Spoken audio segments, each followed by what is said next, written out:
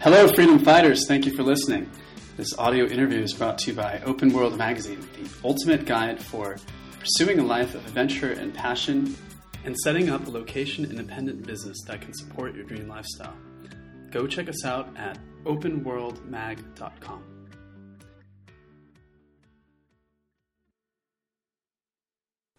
Hello, welcome to another episode of the Open World podcast. I'm your host, Danny Flood, and today I'm joined by Michael Margolis. He's the CEO and founder of Get Storied, and he's spent the last 15 years on a path of transformational storytelling, pioneering new practices for corporate innovation, social change, and career reinvention. He served as a story advisor for leading institutions such as Google, NASA, and Greenpeace. He's unlocked core narratives for over 30 different industries. He's developed online courses, virtual summits, conferences, and live workshops that serve tens of thousands. He's been doing this for nearly 2 decades, and on the outside he was a success, but on the inside he felt like he was a mess. So he knew that it was time to break free. Do you like the little rhyming action there? Yeah, a success on the outside, a mess on the inside. I got to take you on the road, Danny. You got to introduce me everywhere I go. I love it. I have to create this story here. So he felt like he was unfulfilled because he knew that his own story was lacking. He wanted to rediscover the core of himself that he had long put on the shelf during his career. So what he did was he sold off 90% of his possessions, emptied a big house in Marin County, California, and then he started working, living, and teaching around the world. He actually had to overcome a lot of inner demons just to take that leap. So many of the things that hold all of us back from making this big life change. And now he calls Vancouver, Amsterdam, Mumbai, San Francisco, Melbourne, and New York City are all the places he calls home now. And he says that story is the biggest and most overlooked factor in the success of your life. So Michael's here to teach us how to create your own powerful life story and narrative, and he's also going to share his own story, making this lifestyle a reality. So welcome to the show, Michael. After that long introduction, thank you for being so patient. Wow. Thank you, Danny, man. Oh, it's all good. Yeah, I mean, it's, the life of the nomad, if nothing else, it teaches us all patience and how to deal with the bumps in the road with things that are outside our control. So, no, I'm thrilled to connect with you right now. And, yeah, thanks for that freaking ridiculously awesome intro. How are you feeling today? Where are you calling us from? I'm in Amsterdam, and feeling great. I've been here almost a month. I've been here for most of August, and actually tomorrow I leave, and I'll be in the U.S. for a couple weeks with a couple client engagements, and then I'm back in Europe through the end of October. Okay, so walk me back to the beginning when you, let's say when you were a youth, when you were going through college. How did you get started on this path of business storytelling, and how has it led you to where you are now? Well, so, people need to know, like, I used to suck at storytelling, especially when it came to my own story. And so I come to this work, like the saying goes, we teach what we need to learn most. And much of my early life, I was a nerd, like long before it was cool to be a nerd. I ate a lot of shit pies growing up as a kid. And when I was 9 years old, we moved from Lausanne, Switzerland to Los Angeles, California. So you can just imagine Swiss lederhosen boy trying to fit into surfer skater culture. Right? I know you're a SoCal boy, Danny. Like, they ate me for lunch, and I think in many ways it was that experience of being a stranger in a strange land, of not really fitting in or belonging, and wanting to figure out, God, what's my place in the world? I think it really started there, and then I've been a seeker ever since. I studied cultural anthropology and comparative religion when I was in university, and then I graduated in 1998, right at the birth of the age of the internet. And I very quickly found myself right place, right time, and I became a social entrepreneur. and co-founded two nonprofits that were applying business principles to social change. By the age of 23, I was funded by the Rockefeller Foundation and the Ford Foundation, advising the Department of Labor, working on digital divide issues about how technology would increasingly determine have and have-nots from an economic career standpoint. And then by the age of 24, epic startup fail. And so it's really picking up the pieces at the age of 24 of dealing with, physical, emotional, mental, spiritual crisis as a seeker, but then going like, there's something missing from the conversation about how we look at innovation, how we take an idea and bring it into reality. And this really became my obsession, the thing I wanted to wrestle to the ground. And 15 years later, and I still, it still feels like a tiger by the tail. What happened when you were 24? How did you fail? And walk me through that experience. It was, more than anything, it was about my own, breakdown, my own hitting the wall, where, just burning the candle at both ends. And I, got so sick that I could barely walk.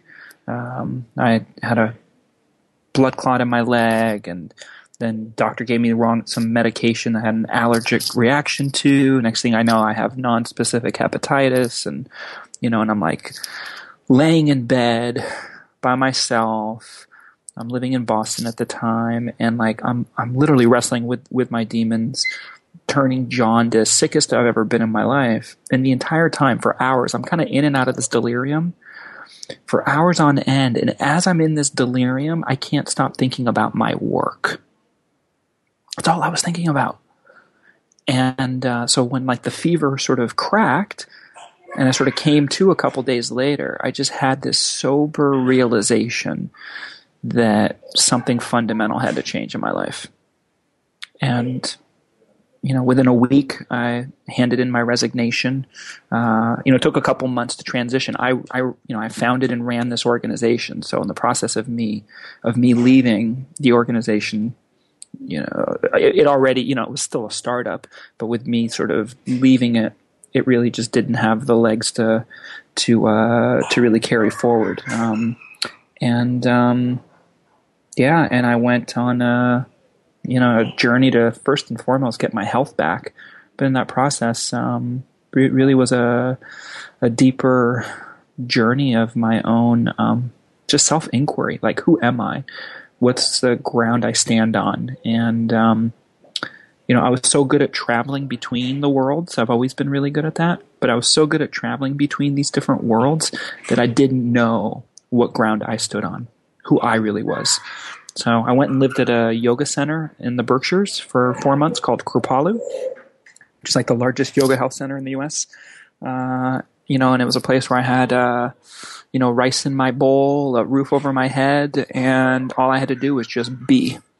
And for the first time in my life, I didn't define myself by my work. Actually what I was doing every single day was I was cleaning 40 toilets and making 50 beds a day.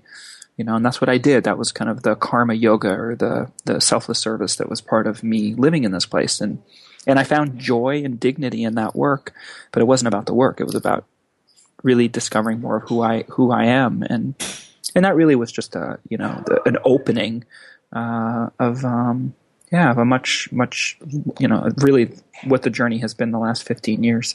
But that was definitely a big inflection point. Yeah, that's fantastic. I think I've had a couple of those crises of meaning in my own life that I can point to.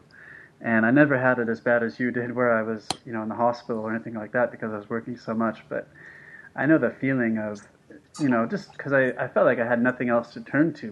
My work was my only refuge. Yeah. And I felt like I was distant from my friends. They wouldn't show up when they might flake out on a commitment or something like this, and I just why even bother? I'll just focus on work because it's always there for me. And this one time I was like in Starbucks or something, and it was Christmas Day, and I was trying to get ahead, when everyone else was taking the day off. And the barista asked me, why are you working on Christmas? And I thought, well, why are you working on Christmas? And it was like, she had to be there because she was an employee, but for me, it was because I didn't have anywhere else to go. And I remember, one big change was when I just started doing the dreamlining exercise with some of my friends from the 4-hour work week, and I realized all my goals were about work and had to break free, change my environment. That was really powerful. And another point was when I was traveling, and doing all these cool things, and I just didn't feel much joy in it. I didn't feel much joy in the work anymore in my business. And then I had to figure out what was next. And then I had to kind of just withdraw and go into isolation for a while, stay close to nature, and then, see how I could come back to the scene and contribute more, I think. But the thing I wanted to, you kind of brushed over it really quickly. What demons were you dealing with in your own mind? Because I want to see if there's something that I could relate to. I'm sure that other people can relate to too as well. Well, I mean, I think we all have our, our personal cast of characters, and when it comes to our demons, I'd say for me, there's a few. First and foremost, I would say that, my dark passenger for much of my life has been a core sense of loneliness, and it comes in many different forms. It comes from a feeling of like being in the world but not of it. It's like I don't know. I used to go to school, and when I was in school, I felt like school was preparing me for a world that didn't exist. And I was like, really? Like, this is it? This is all we get? And so this notion of like, all right, so where is my place in the world? I grew up all over. I was raised in Switzerland as a kid, then in LA through high school. My father's from Rhodesia or Zimbabwe. I'm a real mutt. And in many ways, that's my gift of the work I'm able to do. But the balance of it was like, all right, well, where's my place? Where do I belong? So that's been a really big demon. I think the other one is really around seeing such a world of infinite possibilities. My mind thinks in a circle. It doesn't think in a straight line. I always see so many different angles and possibilities and opportunities. And so learning how to hold the lightsaber of how do I focus my energy and recognizing all the places where I dilute or basically give away my time and attention has been, I would say, probably the more recent demon that's been a big focus of my life over the last few years, and a big thing that inspired me in going nomad, of wanting to simplify and empty the cup, so that like the more simple my life becomes, the more I get to really confront and see where my life is still complicated, more complicated than I want or need it to be. And so that's been a really, really powerful vehicle in really working with that demon. So those are a couple.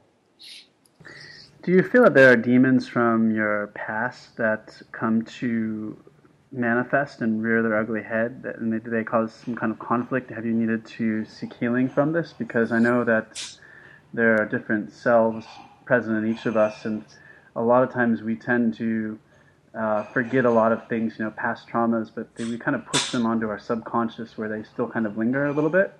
And even though they're not in our conscious mind, like they can still come out and hurt us, I think.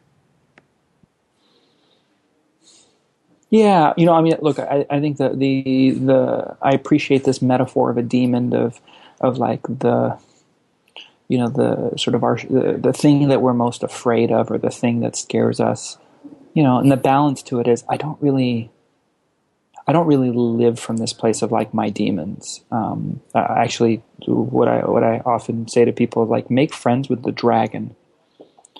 because that dragon actually is the vehicle for your growth and transformation. Like, for instance, I have a lot of food sensitivities. I'm gluten-free, I'm dairy-free, I'm sugar-free. I joke around with people, I'm flavor-free and fun-free, when it comes to food. But actually, I really enjoy eating that really simple diet. But, as a nomad especially, I got to fight for being able to get the right food. And sometimes I talk to people who are like, oh God, yeah, I just discovered I'm gluten-free, and oh my God, what a tragedy, and this is so sad, and everything.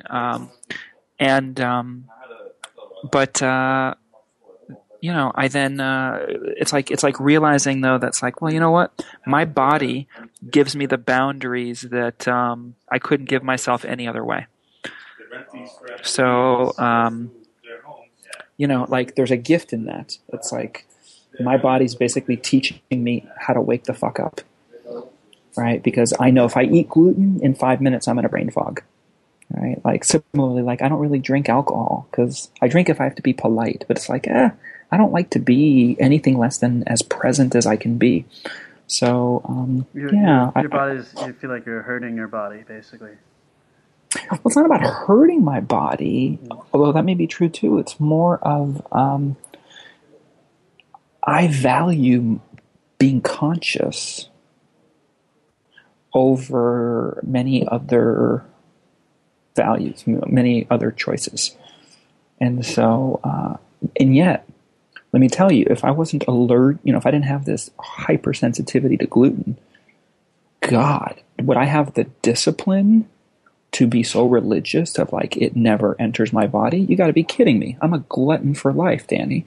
I have a heart, I love life. I love its flavors, its textures, its experiences, and every freaking color. So I find that there's a great gift in the grist for the mill, the things that we come up against. Those points of resistance actually are they are the mechanism of character building, and they're the creative tension that allows us to come into ourself. And in many ways it's a fundamental narrative principle, right? Like there's always going to be a sense of a dynamic tension between who you are versus who you want to be, or between desire versus complication. And like making friends with that versus cursing it, versus trying to conquer it or slay the dragon. So no, make friends with it. It's a gift that whatever that creative tension you're in, and all of that said, pick your battles. Like, am I choosing the right battle to fight, or is there somewhere else that I should focus on the creative tension? Yeah, because I find oftentimes we're really picking stupid battles. I think we're hopping around a bit, but I think that for me personally, like the reason I don't smoke and I don't really drink alcohol hardly ever, or eat cake, because these things don't represent the kind of identity that I want to create. Because I want to kind of, the way that I want to visualize myself in my mind is someone who's healthy, who's putting good things in my body, who's energetic, who's effective, who's really productive, and all of these things will hurt that identity, and so that's why I tend to stay away from them. But I find that creating that identity is kind of a conscious thing, and that resistance is a form of something that comes up from the subconscious that I have less control over, and so it's kind of scary to have less control over that subconscious. And that's something that I've been kind of really taking note of a lot lately. Because if I wake up in the middle of the night at 3 or 4 in the morning, my subconscious has been active for like 6 hours. And suddenly all of these thoughts come to the surface that I had not thought of, for a very long time. Like whether it was past disagreements I had with an ex-girlfriend or something like this. All of these things that I thought were, far gone from my memory, but they suddenly come out in my subconscious. And I wonder, what is actually buried deep in there? And how do I kind of integrate this better so that I'm more at peace with this dragon rather than it, trying to tear my head off. Yeah. Well, we as human beings, at the end of the day, we want to know, like with any story, we want to know it's all going to make sense. What we're looking for is we want more of a continuity story than a change story. And so what often happens, part of that challenge that a lot of us have is lack of coherence. You talked about identity. Like, who am I? Like, what do I do? Who do I serve? And the age that we live in, how many of us are on career paths that didn't exist 15 years ago? How many of us are building worlds or imagining new possibilities or using technology and design and entrepreneurship to envision and create things that we never could have 15 years ago? So this is what so many of us are up to. And with that, the half-life of our so-called identity is shorter and shorter. There are new parts of ourselves we're constantly rewriting over and over and over again. And that's one of the places I see for a lot of entrepreneurs and creatives is you're changing faster than you have the time to update your story to reflect that change. And that creates that internal tension, but it also makes it hard for the people who want to be in relationship with you. If you have a business, the clients that you serve, or if you're a freelancer, what your sort of expertise or in specialty is, and how you communicate that, much less to friends and family. So getting your story straight is, I believe becoming fluent in the language of narrative is a fundamental prerequisite to succeeding in this digital age. If you don't understand storytelling principles and how to be the author of your own story as opposed to being the victim of your story, then that's going to be that struggle that you find yourself in. I know exactly where to find you 10 years from now, 20 years from now, right? It's like Sisyphus pushing a rock up a hill. Okay, so you mentioned some great points there, and you mentioned relationships, and you mentioned being a victim of the story. So first I want to ask you about the victim of the story, because that no doubt is as a result of the inner story that we're telling ourselves. Yes. And that's really kind of what drives everyone, right? So tell me about that inner story. Well, we've all had suffering in our lives. Okay? And suffering is not a contest. For each of us, our suffering is very real and very personal. We don't get to choose the family of origin that we're born into. And there's many things, that happen to us as children or early in our lives that, again, we didn't really choose. Shit just happens. And, as life continues, we find ourselves in plenty of circumstances that are full of constraints, and one can feel or say that, oh, well, it's great, you've got all this empowerment, hoo-ha stuff, but you don't know the place I'm in. You don't know the burdens I carry.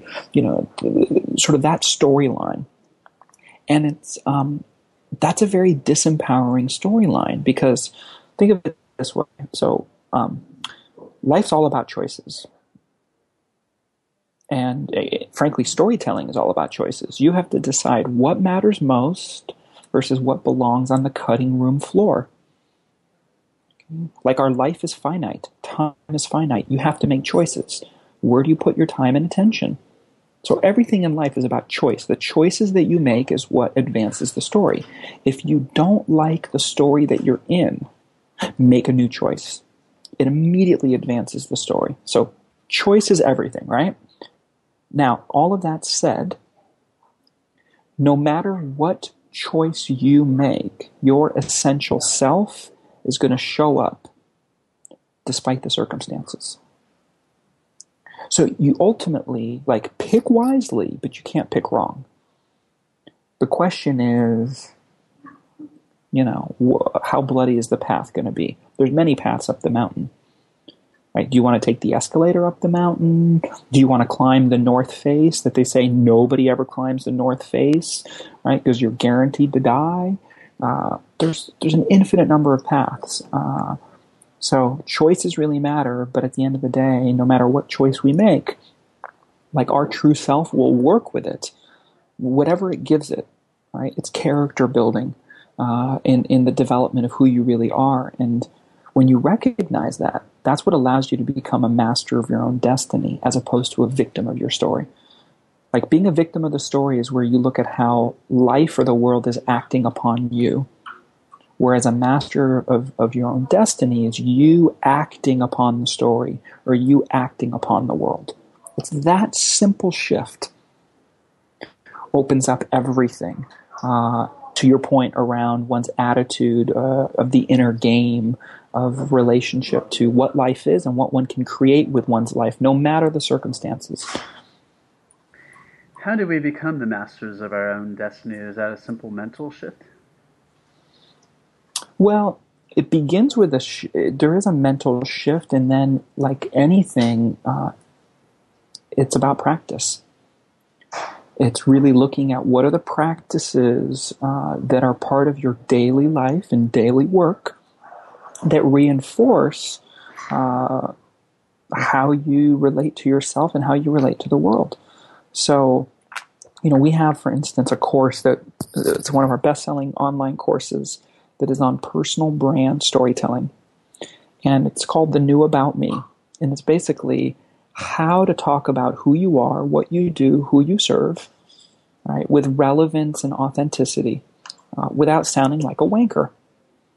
Because before any business meeting, you've been Googled. Right? People are experiencing your story online before they experience you in real life. We don't think about this. I mean, this is the age that we live in right now. Like, you can't really be a recluse anymore. It's really hard to be successful at life or in the world as a recluse. Like, most of us, you have to recognize that life, as Howard Rheingold says, life is increasingly performance art. Like, thanks to the internet, life is increasingly performance art. We're all on stage. And making peace with that really begins by looking at the breadcrumbs of your past life experiences and finding coherence. What are the themes or the threads? For me, it's all about the heart. Like, people know me for my mind. I want to be remembered for my heart. And in my heart of hearts, Danny, the thing that breaks my heart is there are so many world-changing ideas, inventions, new technologies, scientific breakthroughs, wisdom traditions. There are so many incredible things out there that could make a difference in people's lives. But how to take that which is invisible or abstract or intangible and make it accessible for others. That question is the thing that I'm obsessed with, that propels me in my life and in my work. Because there's so many good things that get lost in translation. And, I spent much of my life lost in translation. My dad's a mad scientist and inventor. And I've seen many of his things have great success and far more not reach the light of day because they got lost in translation. My mom's an artist and a toy designer and a teacher. And she similarly, has thousands of ideas and concepts for new products or new toys and games that, she's had her struggles of how to share that with the world. And, then as an entrepreneur, I've had my struggles, and in turn, that ends up being, the kinds of folks that I serve that tend to be, trailblazers and visionaries who are working on a really epic scale. And so, like, who would have thought? I'm seeing like my, like one's life. The last thing I'll just say here, Danny, to kind of stick the landing is, while we're in it, when we're eating the shit pies, our life feels like it has no meaning. were like, oh my God, this fucking sucks. Like look, I was a really chubby kid. I still, am a chubby guy. Like I always have like a belly, and I was really awkward and terrible at sports. And like, there were all these things that's like that, and I was so depressed and miserable growing up in my teens and in my early 20s and didn't have many friends and all these things. And while you're there, you're like, oh my God. But it's only in hindsight you look back and you go, wait a second. There's something about all that stuff I went through that actually is character building, that was the perfect training ground for me to fulfill my life's mission or purpose, for me to do my real work. And it's taking the time to connect those dots. Because when you do, you discover natural authority, which is like the story of who you were born to be. That's the undeniable story. That's the story that the world is waiting to hear from each and every single one of you. So that's kind of really linked to your purpose, right? Yeah, although, look, I have a piece I wrote that people really love that's a bit contrarian around this, because the title of the piece is "Stop Trying to Save the World and Find a Better Mission." Because what often happens is this whole notion of like our purpose, or we often tend to project out onto the world like what's really ours to do. Like helping others reach their potential is not your life's mission. Helping to make the world a better place or teach others how to grow and transform. Like your mission is something that is very specific, that comes deep from within. It's a riddle that you're trying to solve, and it's deeply personal. It's usually reflected. It's usually a reflection of your own inner struggle. And until you can name that inner struggle, I don't give a crap about your kumbaya, I want to make a better world. It means nothing. It's an external projection. And it has no gravitas. It's got no mojo behind it.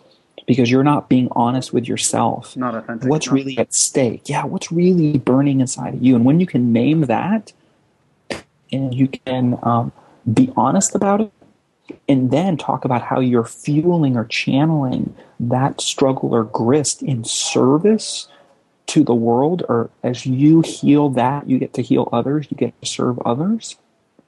That is power. That is true service. But you gotta find that bigger story, and it's something personal, vulnerable, and revealing. That's great. So listening to some of the examples you've given here, I've seen three kind of themes emerge, story themes, and one is kind of, you mentioned shit pies and struggle. So these could be like this kind of theme could be like a profile in courage, where someone is going through this injustice, suffering, but despite all this, they persevere and they accomplish something remarkable. Another theme that I see emerge here is the one of great aspirations, where someone has a story to tell, but they want to tell the world, and they haven't gotten out. So, maybe they know that the world can be a better place, but they have to give their unique, authentic gifts. And then the third one, I think, is something that I think a lot of young people go through. It's kind of that story of the underdog, and that's kind of like what I went through. I think it was exact same for you when you were in this startup at 24. You're out to prove yourself, and you're kind of like David versus Goliath, going out into the business world, and you're going to kill yourself because you have something to prove. You're the underdog, and you want to come out on top. So those are kind of three of the themes that I see emerging here. What do you say?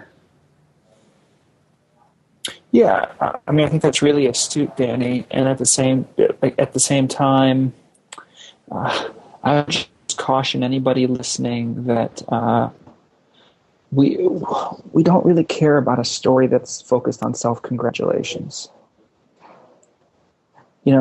Just be careful. Like there's a lot to social media these days, which is what I consider exercises in ego masturbation. That is like oh, well, let me tell you, yeah, I've been through it. Look at me, and look what I've had to overcome. And there's a subtle distinction, but a really critical one, which is, who are you telling this story for? Are you telling it for your own ego validation, or are you telling it in service to those who you're meant to serve? In service of what they need to know about you. Like, what part of my story do you need to know so that you can trust me with yours? That's why I share some of the things about my past and my history. And like, personally, Danny, I don't really give a crap. Like, I don't have some propensity or this need to share these war stories or to let you guys know, I've been through some things. I just don't care. Yeah. It's not what propels me, and I don't think it's what really serves or honors the work. But so what's a more practical application that can bridge the empathy gap in a business situation between, if I want to become part of your story, what would be really useful? What part of my story would be useful? Yeah, well, so there's a few things. We have actually one of our methodologies that we teach to Google and Greenpeace and Deloitte and Facebook and so on. It's called Undeniable, and it's a 6-step methodology around storytelling for innovation, design, and change. And just the first 3 principles in this methodology, and it's context, emotion, and evidence. So what often happens is we start in business, everybody leads with the data. And if you start with the data, your story is dead on arrival. Because we all know you can find data, facts, numbers to support any position. And so that data means nothing to us.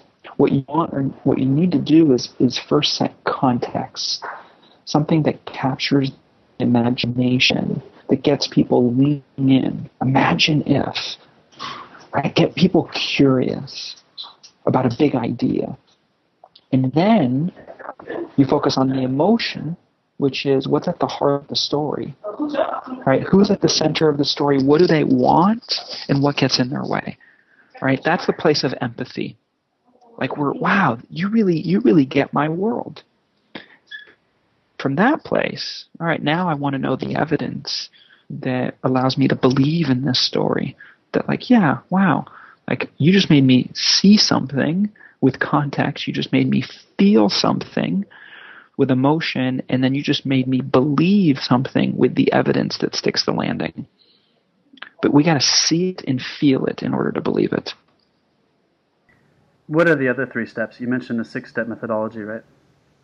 Yeah, I don't teach those in this sort of context. It's a kind of thing in a 2-day intensive that we go deeper into. Even in our 1-day program, all we teach are those first 3. It's all you need. Okay. So for somebody who's just kind of, you want to learn how to work this lightsaber, just learn context, emotion, and evidence, and you can build every single communication piece from your homepage to a business presentation to a keynote to a marketing campaign based on context, emotion, and evidence. Okay, very cool.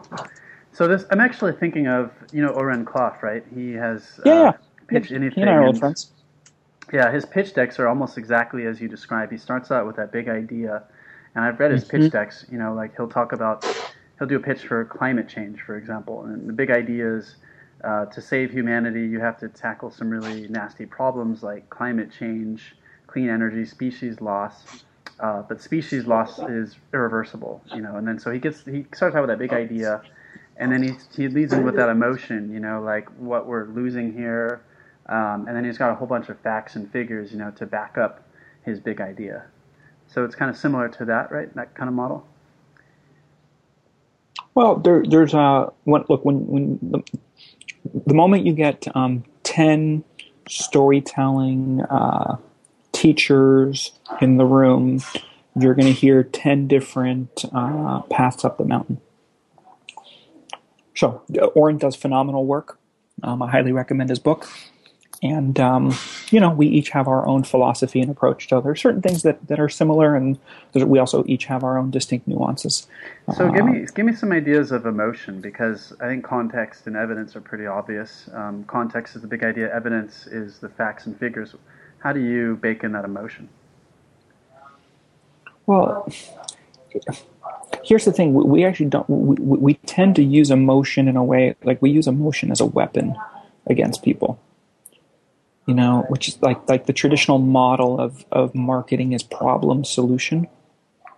Like remind them of their pain so that you can give them the pill. And this is why we all fucking hate marketing, because we feel so incredibly manipulated and misabused by inadequacy marketing. Like these messages that make us feel like crap and then try to sell us on some promise of a better tomorrow after we feel like crap. So a lot of what we teach is the opposite, which instead of problem solution, you want to tell the possibility obstacle story. So you want to help people to connect to the opportunity, to that inherent desire. What do people want more of in their life, and what gets in the way?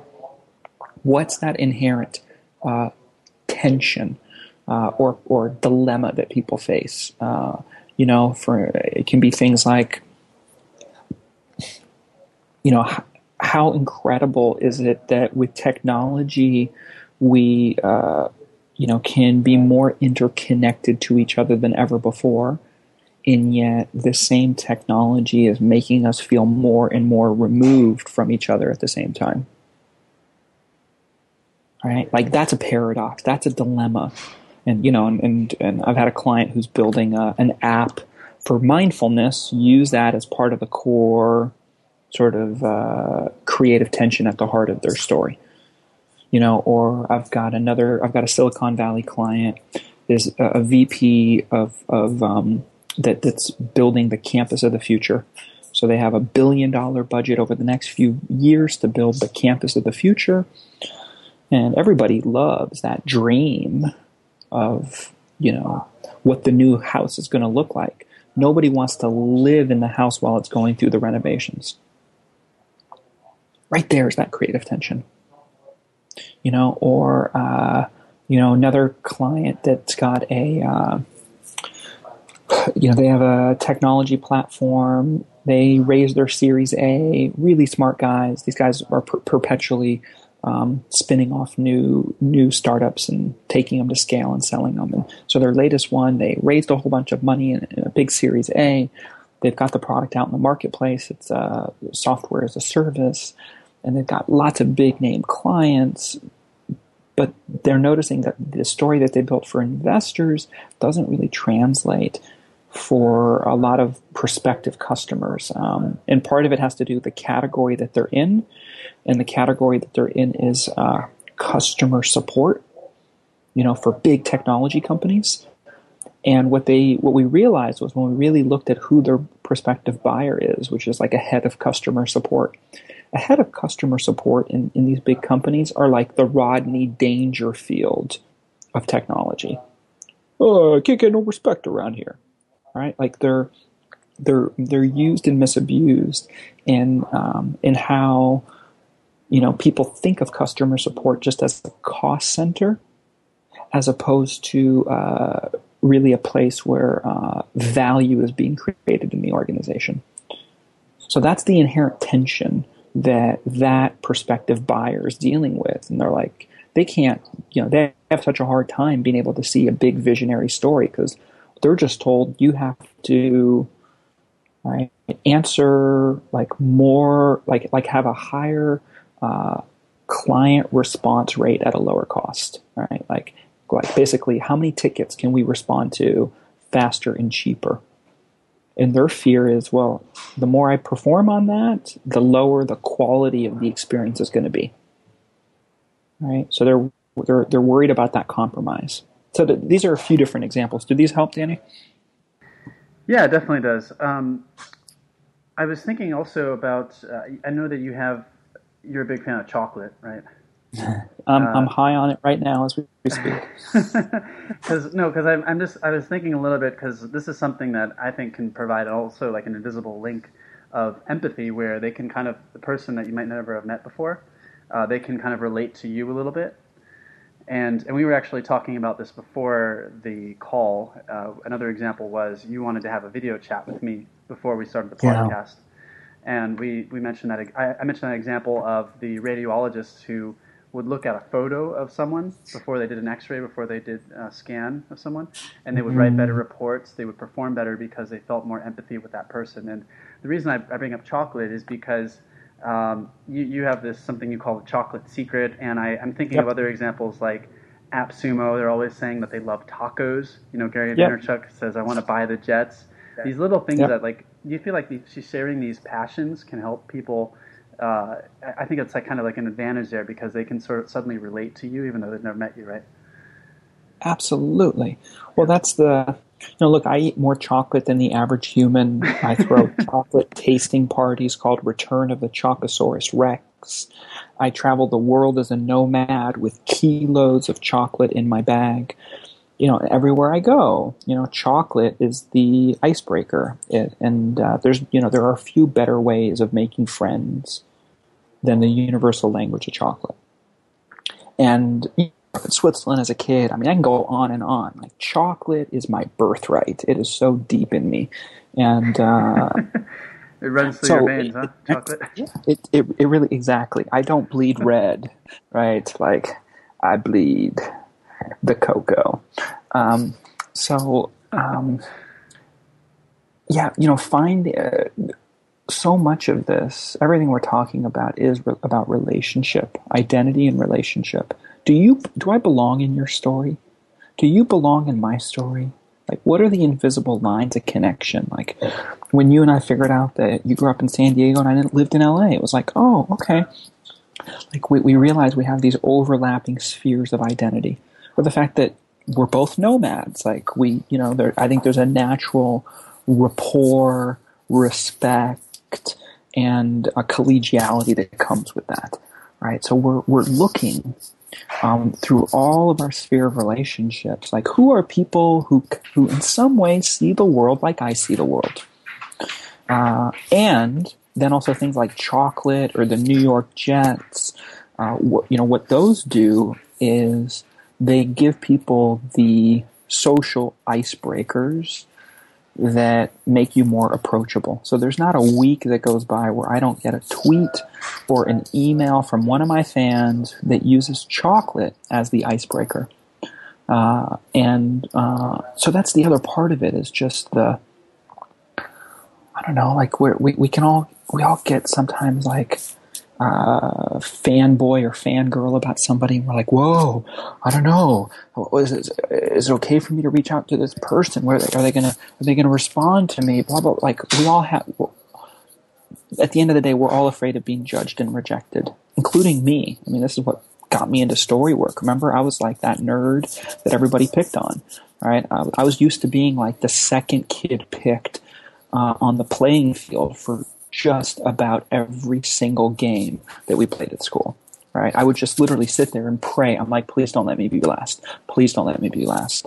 I'm like, it's pathetic. I mean, literally, I'd be relieved. I was like half ashamed, but I was relieved when I was second to last being picked. Okay? Like, that's what I was hoping for. That's the only hope I could hold out for. All right, that's how bad I was. At just kickball, handball, tetherball, you name it, right? Yes, that's So, a really disempowering story. If you're just hoping that you're not the last one to be picked, I mean, I can only imagine your self-esteem must be so low at that point. oh yeah, oh Yeah. sure, but it's like, I don't know. I look back now and I just laugh. It's just, look, we all have to pay. We all have to pay for our education. Yeah. And it comes in many different forms. Around, Yeah, but again, well, that's just the inner game. That's just like, you got to do the work, and the work is far more on the inside than it is on the outside. yeah, well, I think that small wins on the outside can really influence the story that you tell yourself. They become reference experiences, you know. Hmm. And I know that, I mean, these things are great that we're talking about here because these people are able to connect over passions. You mentioned travel, nomadism. I really Yeah. resonate strongly with entrepreneurship, with traveling, and sometimes I don't know which one is more important to me. Do I want to be known as an entrepreneur? Do I want to be known as a traveler? And sometimes I hover between the two, you know, because at different times in my life, one is more important than the other. Um, but I Mm. find that definitely, like, the more I accomplish, the more small wins in my life, the more experience that I have actually doing what I want to do, how I want to identify myself as, the easier it becomes, and the story of my life becomes more empowering, and I can share that with people easier. The question I have is, because we mentioned this earlier in the interview, you mentioned relationships, and Yeah. relationships provide a lens for how other people view you. So you might see your Yep. story as one way, but then subjectively, someone else might see it another way. So how do you Hmm. recommend that how do we consciously take control of the story that other people interpret when they see us? Mm. With great compassion. Mm. You know, I'll never forget. Well, I went through when I, I went through a divorce in 2009, and I remember the day that my ex and I separated. I was in New York City at the time, and I showed up at my brother's doorstep. My brother's 3.5 years older than me, yet since maybe the age of 6, up until the age of when I was 6 years old, my brother was my hero. I looked up to him. I followed his every word and action. And then at some point, around the age of 6, one time he's like, "All right, Michael, run downstairs and go get this, and we'll go build this fort." And I looked at him and I was like, "No." And ever since that day, you know, I've rode my own horse. And so the interesting thing was, on that day, I show up at my brother's doorstep, and he took me in with, you know, loving arms. And then that night, you know, he was talking to me, and there was something he shared with me that night that I never forget.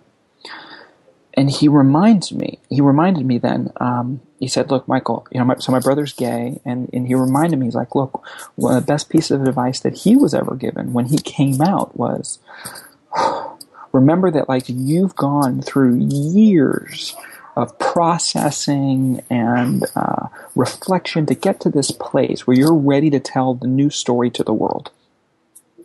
Okay? But just because you've had all of that time and you've come to this resolution and clarity, you got to remember that the rest of the world is going to take time. It's going to need time to catch up." So he was reminding me similarly, you know, and my ex-wife and I, like, we'd been, you know, going through counseling and trying all these things for a year and, you know, trying to really make it work. But, like, when we separated that day, like, I was clear. I was just like, all right, we've done everything. We want different things. I was so clear about the new story. And he was reminding me that just because I'm in the new story doesn't mean that everybody else is. Most people are still in the old story of who I am or how they relate to me. And so, I mean, this is a lot of the work that I do with the, you know, senior leaders that we work with in big organizations, as well as with entrepreneurs, is you're putting forward a new story, but the rest of the world's living in the old story. So how do you tell your new story in a way that doesn't make people in the old story feel like shit, that they're wrong, bad, or stupid for being in that old story? And this is really, in many ways, the crucible of every innovator or change agent or entrepreneur. Because the moment you bring forward a new story, you are telling a story that for some people might feel like you're negating the old story that they're holding. And nobody likes to be confronted with that. Or you have to connect people to the new story in a way that is really thoughtful, sensitive, so that they don't feel that they're wrong, bad, or stupid in the process. So I'm thinking of the laws of power and the how you can recreate yourself, um, and I think that he says in that book that once the world assigns that role to you, um, then you're kind of forced to act that part. and sometimes Yeah. he says that you have to. I'm looking over some of the notes here. Like Yeah. you have to. He says that you have to be aware of what your audience will please, what will please your audience, and what will bore them. Do you agree with some of these things? And he says you have to learn to use dramatic techniques such as surprise, suspense, creation of sympathy, and symbolic identification. With all due respect to what I know is a book that a lot of people really, really love and appreciate, I have a very different stance on life, and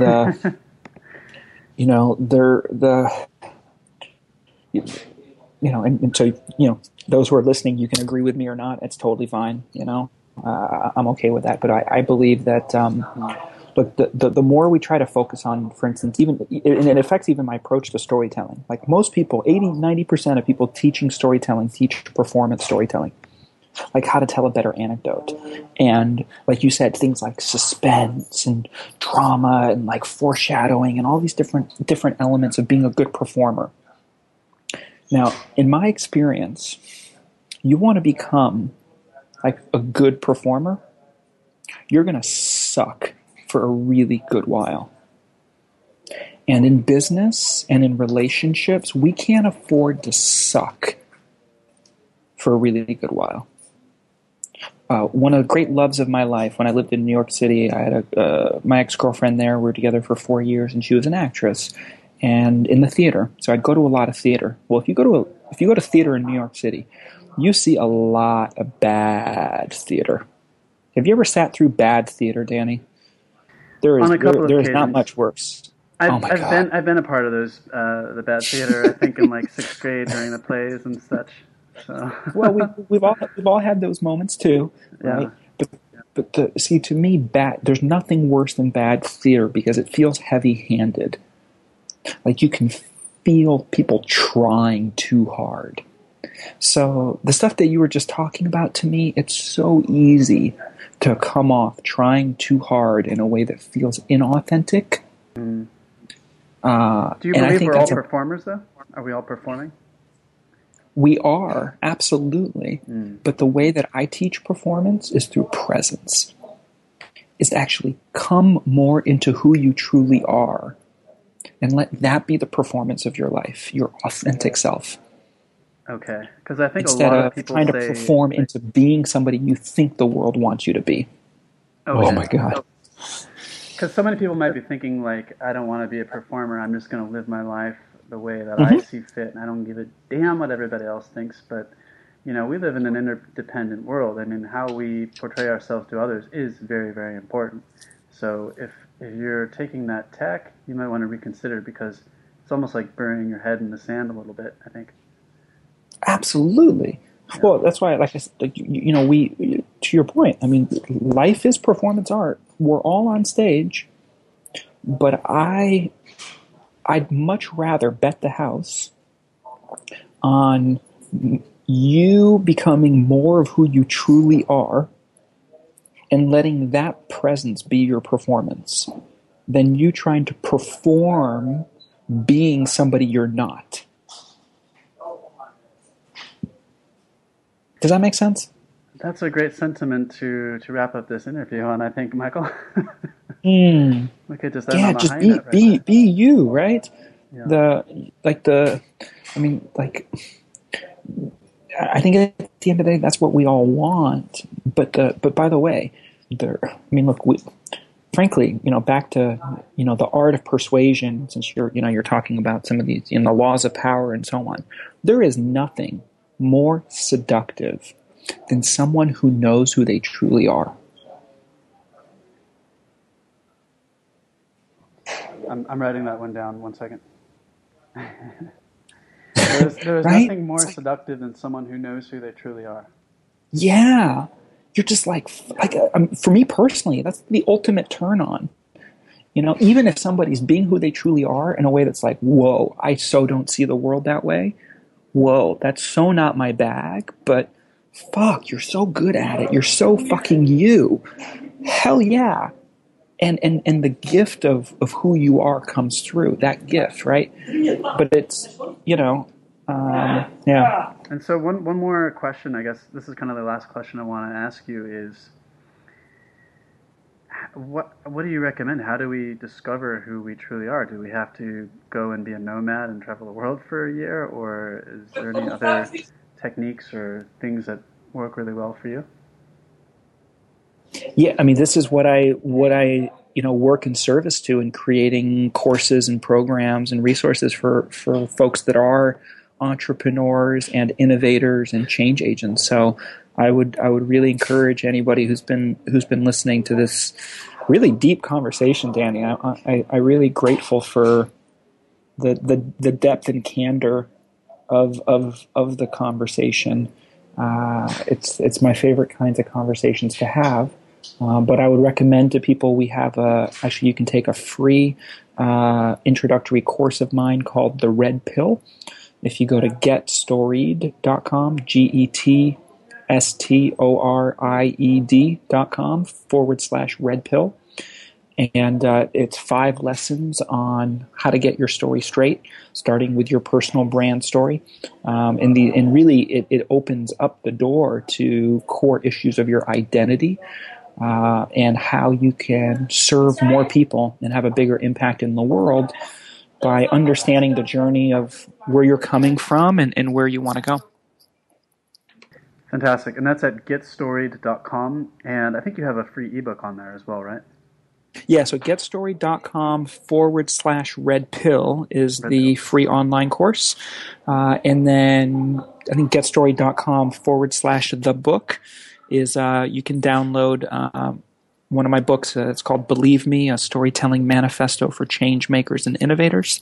That's available as a free PDF, or you can also get it on Amazon if you want the print version. It's bright yellow cover. It's got great cuddle factor. But either way, yeah,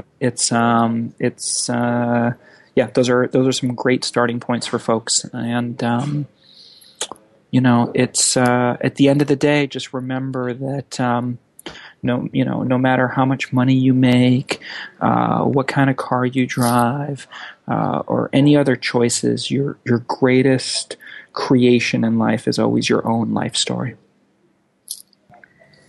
Thank you so much, Michael. So what's next for you? How are you, where is your story going to go from here? Where do you see it going? No, I mean, my mission is to teach the world how to become fluent in narrative.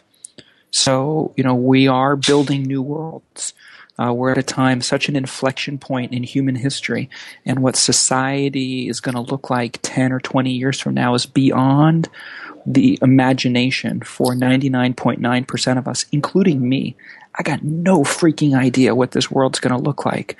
But what I do know is if we're building worlds with technology and design and all of these new tools that we have for the publication and distribution of ideas, that becoming fluent in that language and narrative is the DNA source code of our humanity. And the more we learn that, the more all the other problems and challenges that we face in our own lives and in the world will take care of themselves. So I'm just continuing to build that educational learning platform, and helping to really gather the tribe of innovators and trailblazers and change agents that are all 4 corners of the earth, who are doing amazing work, who just need some support in how to get their story straight, so that what they're doing to transform the world's got even more legs and amplification behind it. Thank you so much for your work, Michael, and thank you so much for your time and sharing your story here with us. Really appreciate it. It's my pleasure, Danny. It's been an absolute joy. Hope you enjoy the rest of your day. Take care. You too.